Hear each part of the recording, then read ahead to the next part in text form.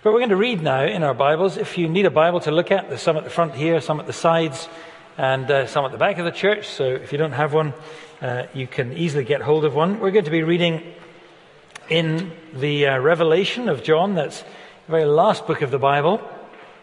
Paul has been helping us look at these early chapters of Revelation and the letters of the risen Lord Jesus to his church, to the 7 churches of Asia Minor. Real churches, but also representing all the churches of the Lord Jesus in the known world at that time, and still of great relevance, preserved for us in the Scriptures, because there's still a word for the church today. And we're going to read together now in chapter 3 and verse 7, which is the letter to the church in Philadelphia. So Revelation chapter 3 at verse 7. And to the angel of the church in Philadelphia write the words of the Holy One, the true One, who has the key of David, who opens and no one will shut, and who shuts and no one opens. I know your works. Behold, I've set before you an open door, which no one is able to shut. I know that you have but little power, and yet you have kept my word and have not denied my name. Behold, I will make those of the synagogue of Satan who say that they are Jews and are not, but lie. Behold, I will make them come and bow down before your feet, and they will learn that I have loved you. Because you have kept my word about patient endurance, I will keep you from the hour of trial that is coming on the whole world to try those who dwell on the earth. I am coming soon. Hold fast what you have, so that no one may seize your crown. The one who conquers, I will make him a pillar in the temple of my God. Never shall he go out of it. And I will write on him the name of my God, and the name of the city of my God, the New Jerusalem, which comes down from my God out of heaven, and my own new name. He who has an ear, let him hear what the Spirit says to the churches. Amen. And may God bless to us his word. Well, good evening, folks. And please have Revelation 3 open in front of you, these verses. The letter to the church in Philadelphia, Revelation 3, verses 7 to 13.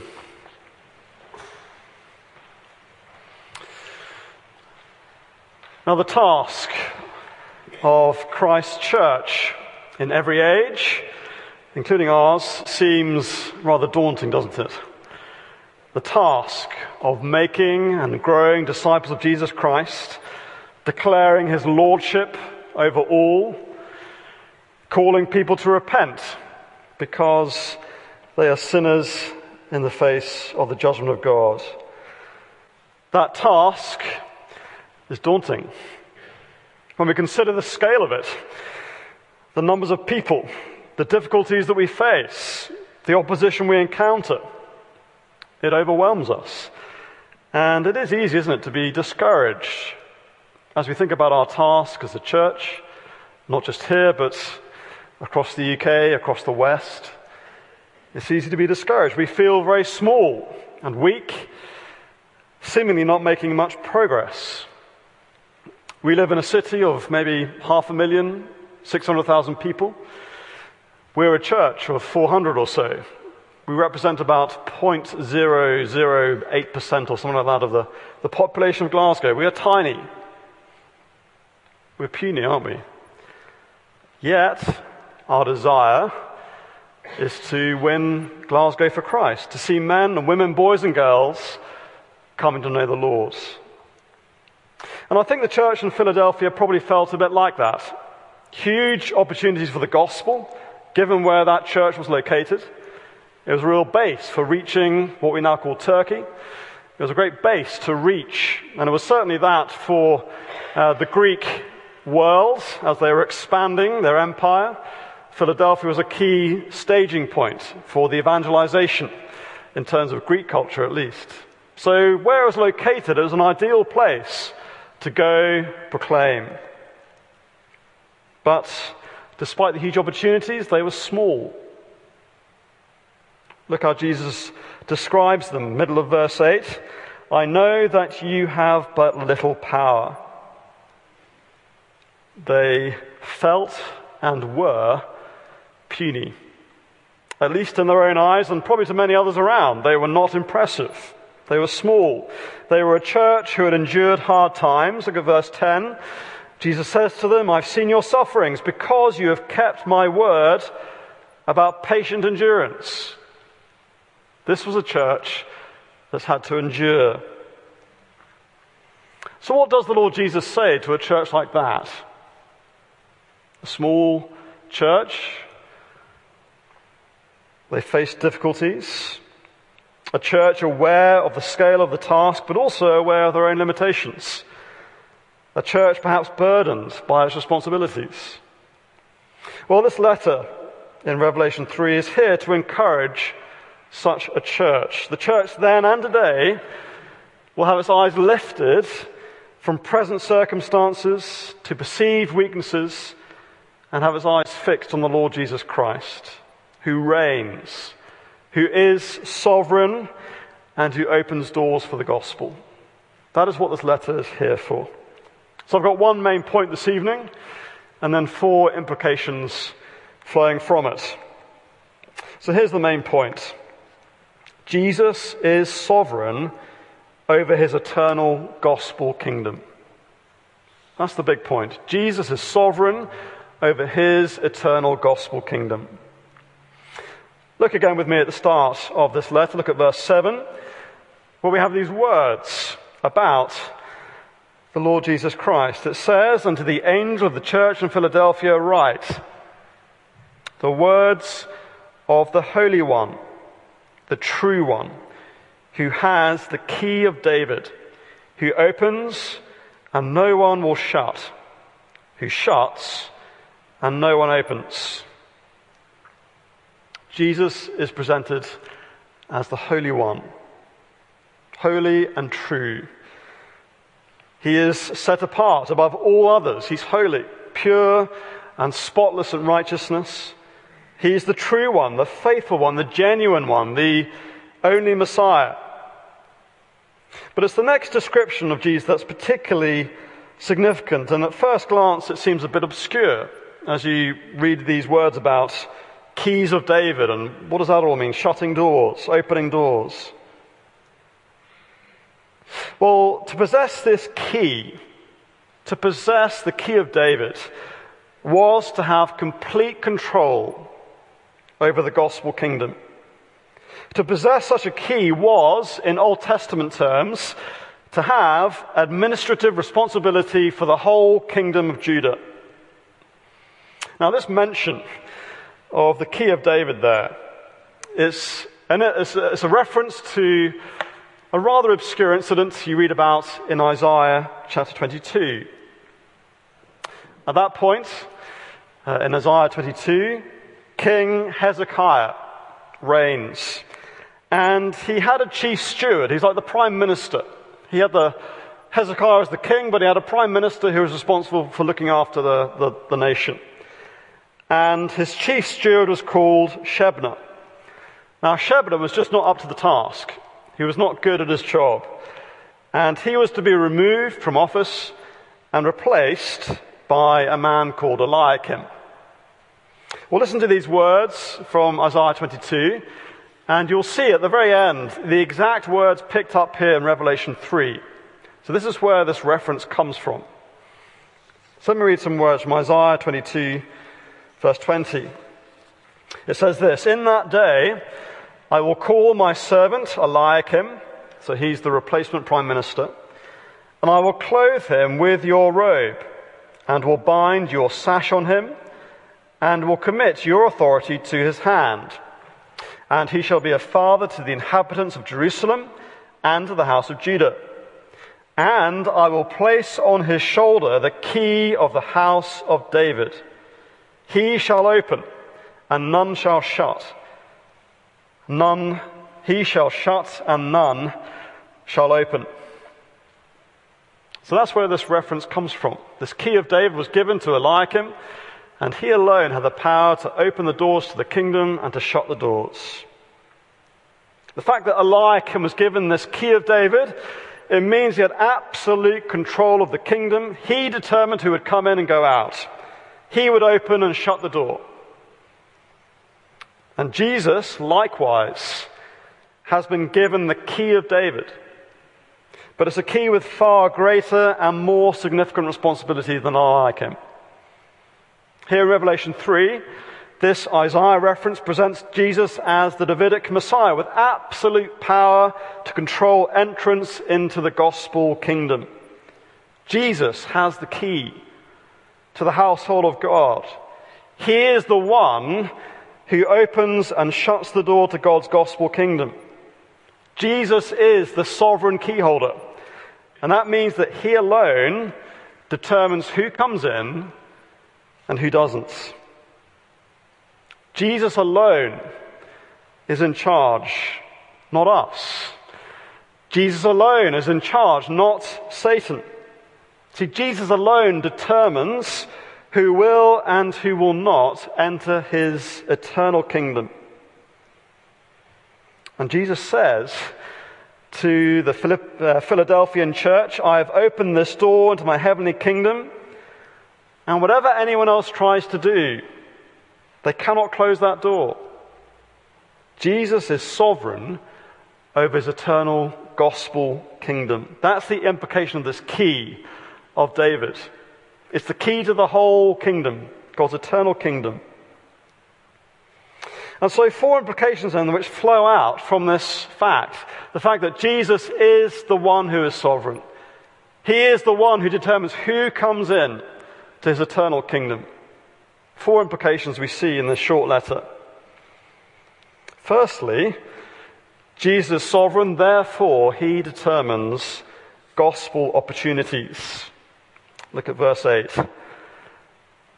Jesus says, I know your works. Behold, I have set before you an open door, which no one is able to shut. The sovereign Lord Jesus, who has the key of David, who opens and no one shuts, has set before the Philadelphian church an open door, which no one can shut. And this open door language is used in several places in the New Testament, and at times it means there is an opportunity for gospel advance. The fact there's an open door. You see it in Acts 14, you see it in 1 and 2 Corinthians, and again in Colossians. And in that final reference there in the book of Colossians, the Apostle Paul writes to the church there, and he urges them to pray also for us, that God may open a door for the word, to declare the mystery of Christ. You see, an open door represents an opportunity to preach the gospel, to witness to Christ.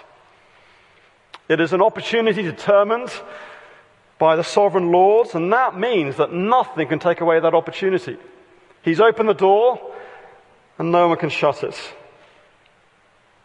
Yes, the Philadelphian church may be small, they may have little power, they may be a weak-looking church, but the opportunity for gospel progress has nothing to do with their power or their influence. See, the sovereign Lord has opened a door. No one, no thing can shut that door. Greatly encouraging for the Philadelphian Christians to hear these words from the Lord Jesus. The fact he has set an open door before them. And given who Jesus is, no one can shut it, because he's the one who is sovereign. How wonderfully reassuring for the church in every age to know that Jesus is the one who opens doors for gospel advance. Opponents to the gospel can't shut the door. They may oppose. They may seek to destroy churches, burn them down. They may seek to hurt Christians, throw them in prison. But the thing is, they cannot touch our eternal destiny. They cannot close the door that matters for salvation, because Jesus alone holds that door open. How wonderfully reassuring for the church in every age that it's Jesus who opens the door for gospel progress. And Jesus has done that, hasn't he? Just consider the global church today. Doors that you and I would never thought would open, he has opened. The very fact that the church is global now. Think about when this letter was written. The church was beginning to spread, but it was pretty localized. But here we are 2,000 years later. The gospel's gone to every corner of the world. Jesus opens doors. Just think of the millions of Christians in China today. Go back many years, didn't look like a promising door. But Jesus is the one who opens doors. Now, this, of course, doesn't mean that the church just sits back and waits for doors just to swing open. No, we try things, we work hard.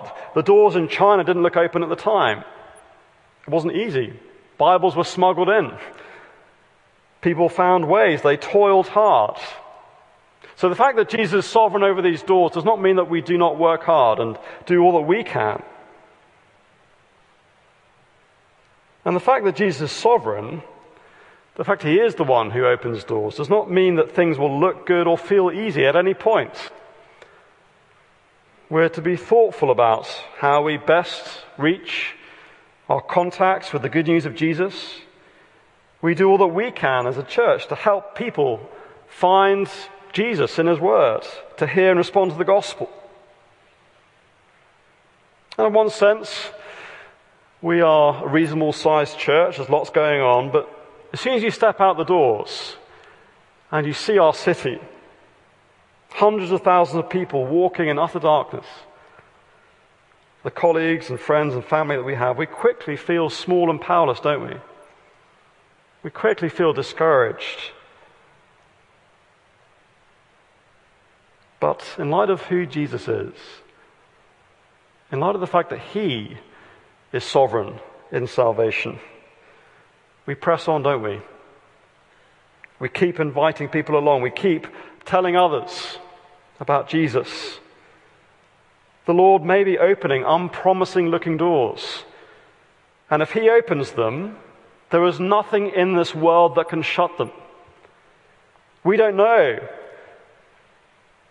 whose hearts the Lord is at work in. We can't see into people's souls. We don't see that. But Jesus is sovereign. So we work hard, we make the most of opportunities, but not in a frenzied, panicked sort of way, as if the results depended all on us. It's his work. He is sovereign. He is at work as his word is proclaimed, as we call people to repent. And he is at work in this city. He was at work in Philadelphia, and he's at work here. The harvest is plentiful. People are starving spiritually. People are hungry for truth. I was speaking this morning with a couple of folk here this morning. Starving for truth. Wanting to find out. What has Christianity got to say? And so, in light of the fact that he's sovereign, in light of the fact that he's in control, we cry out to him, the Lord who is sovereign. We pray to him and ask him to open doors. He's the one with the keys. He is the one who can open the door to people. And so we ask him. That's the first implication. Jesus is sovereign over his gospel kingdom, so he determines gospel opportunities. Second, he overcomes gospel opponents. We see that in verse 9. Jesus overcomes gospel opponents. Now, the church in Philadelphia is reassured there is an open door in front of them, but that does not exclude the possibility of opposition. The weakness of the church won't hinder the progress of the gospel, for it is Christ who opens doors. But neither will opposition the believers faced hinder that progress either. Look there at verse 9. He says, "Behold, I will make those of the synagogue of Satan who say that they are Jews and are not, but lie. Behold, I will make them come and bow down before your feet, and they will learn that I have loved you." Well, clearly the church there in Philadelphia was facing hostility from some within the Jewish community. He describes them there as the synagogue of Satan. And these are people who say they are Jews, but in reality they're not. They're not anything of the sort. They lie. Jesus isn't denying their ethnicity. He's rather stating their true status. They claim to be God's people, but they are not. If they really were God's people, they wouldn't be denying and opposing Christ's people, would they? And Jesus sees right through their opposition. He exposes them. Not only does Jesus reject the false faith of unbelieving Jews, he promised that their opposition wouldn't hinder the gospel. Jesus says, "Behold, I will make them come and bow down before your feet. They will learn that I've loved you." It's pretty remarkable, isn't it? These people who are opposing you at this moment, one day they will come. They will realize who you are. They will know that I have loved you. And it's an allusion to a couple of texts in Isaiah which predict that unbelieving Gentiles would come and bow down at Israel's feet. Listen to one of these verses from Isaiah 60. It says there that the sons of those who afflicted you shall come bending low to you, and all who despised you shall bow at your feet. They shall call you the city of the Lord, the Zion of the Holy One of Israel. So Isaiah is anticipating this time when those who once have afflicted you will come and bow down before you. But the irony here in Revelation 3 is that the roles have been reversed. Here in Revelation 3, it's ethnic Israelites who will come and bow down to believing Gentiles. For the Philadelphians, the very people who are persecuting them will one day come down and bow down before them. They will come to realize just how much the Lord loves this small group of Christians, these believing Gentiles. Jesus says to them, and he says to us, people you never thought you'd win over, you will win over. They will come to realize that you are loved by the Lord God, that you, small Christian church, you've been ushered through the door that only Jesus can open. You've been ushered into the kingdom of heaven, and one day they will know it. All those who oppose you now, one day they will know who you are.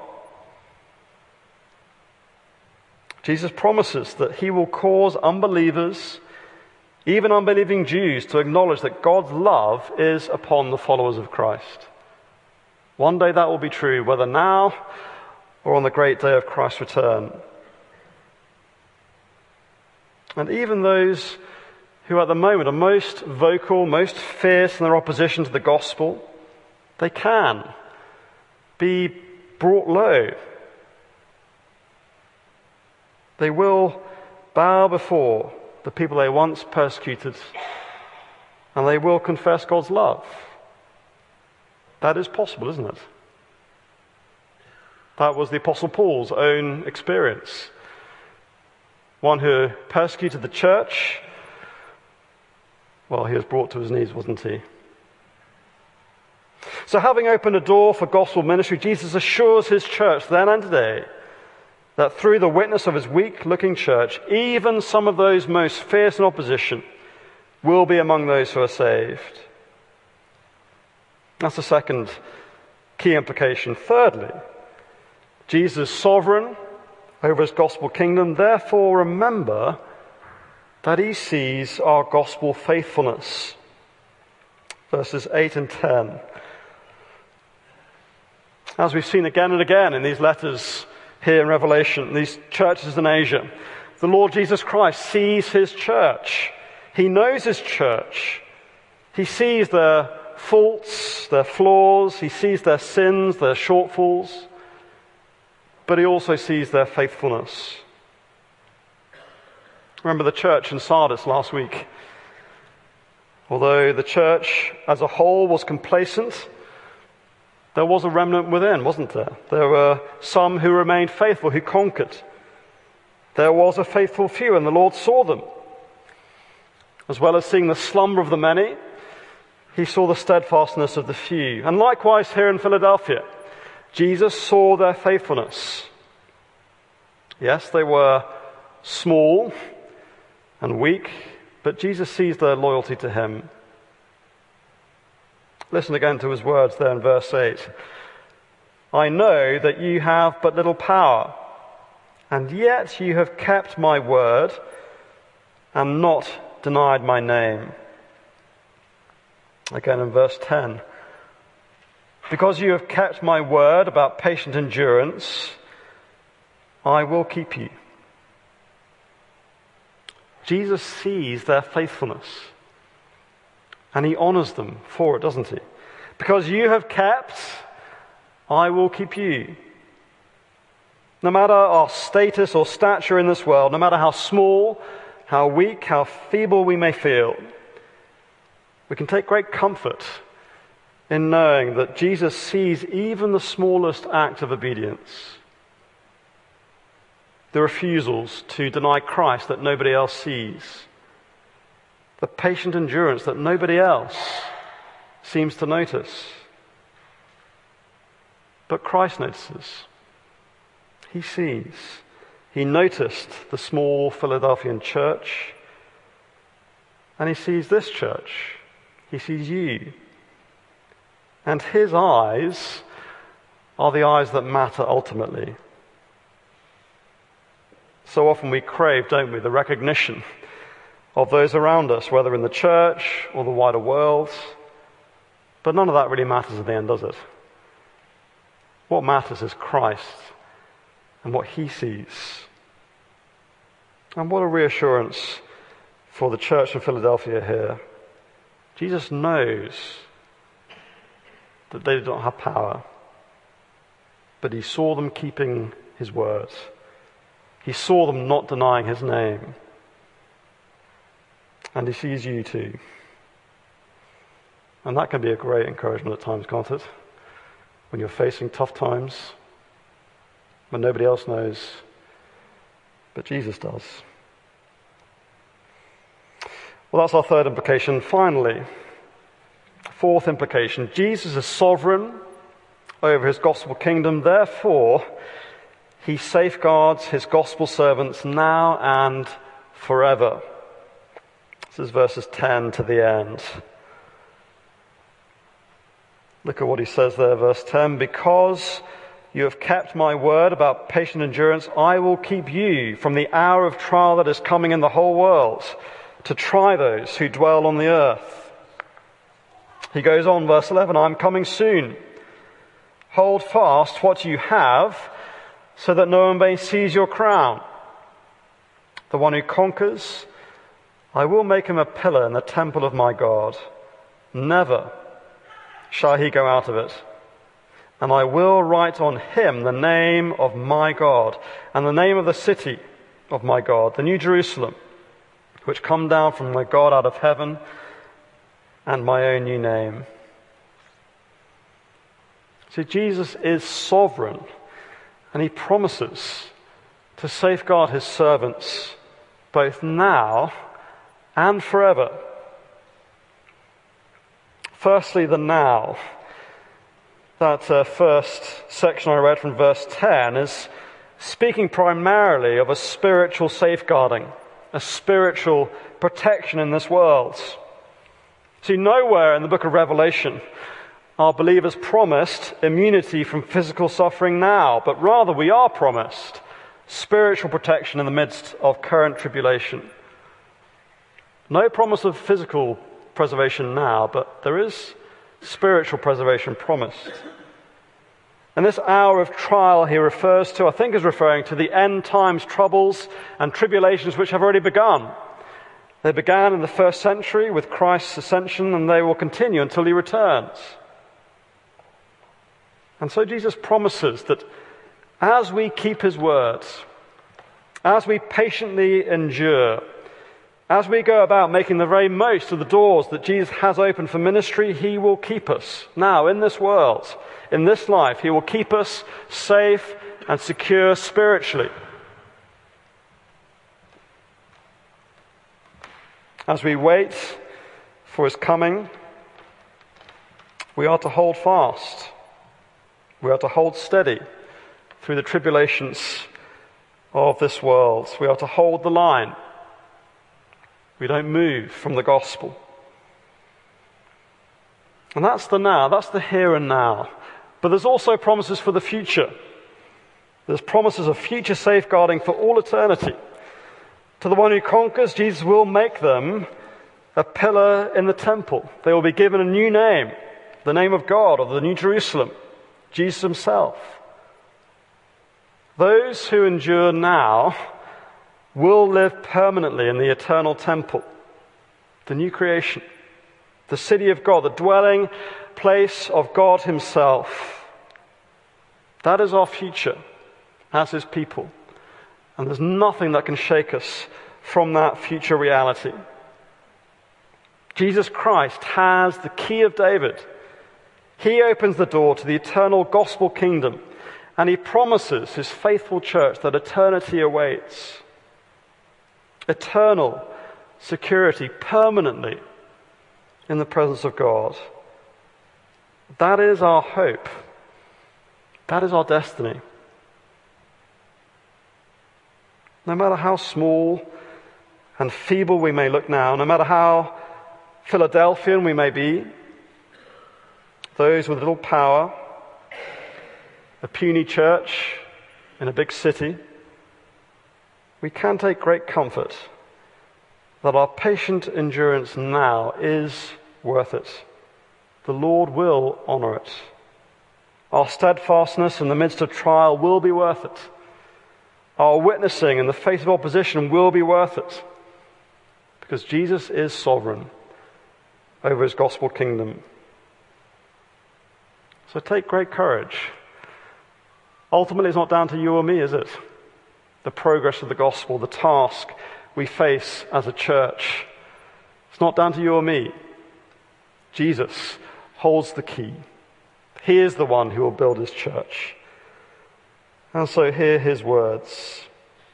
Jesus says, "Fear not, little flock, for it is your Father's good pleasure to give you the kingdom. He can give it, and none can take it away." Well, let's pray, shall we, as we close.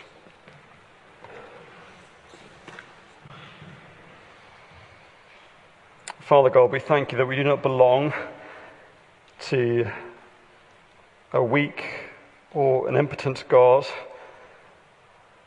but rather we belong to the sovereign creator, the sustainer, the Lord over all things. Thank you that we belong to you. And thank you that you alone possess the keys to the kingdom.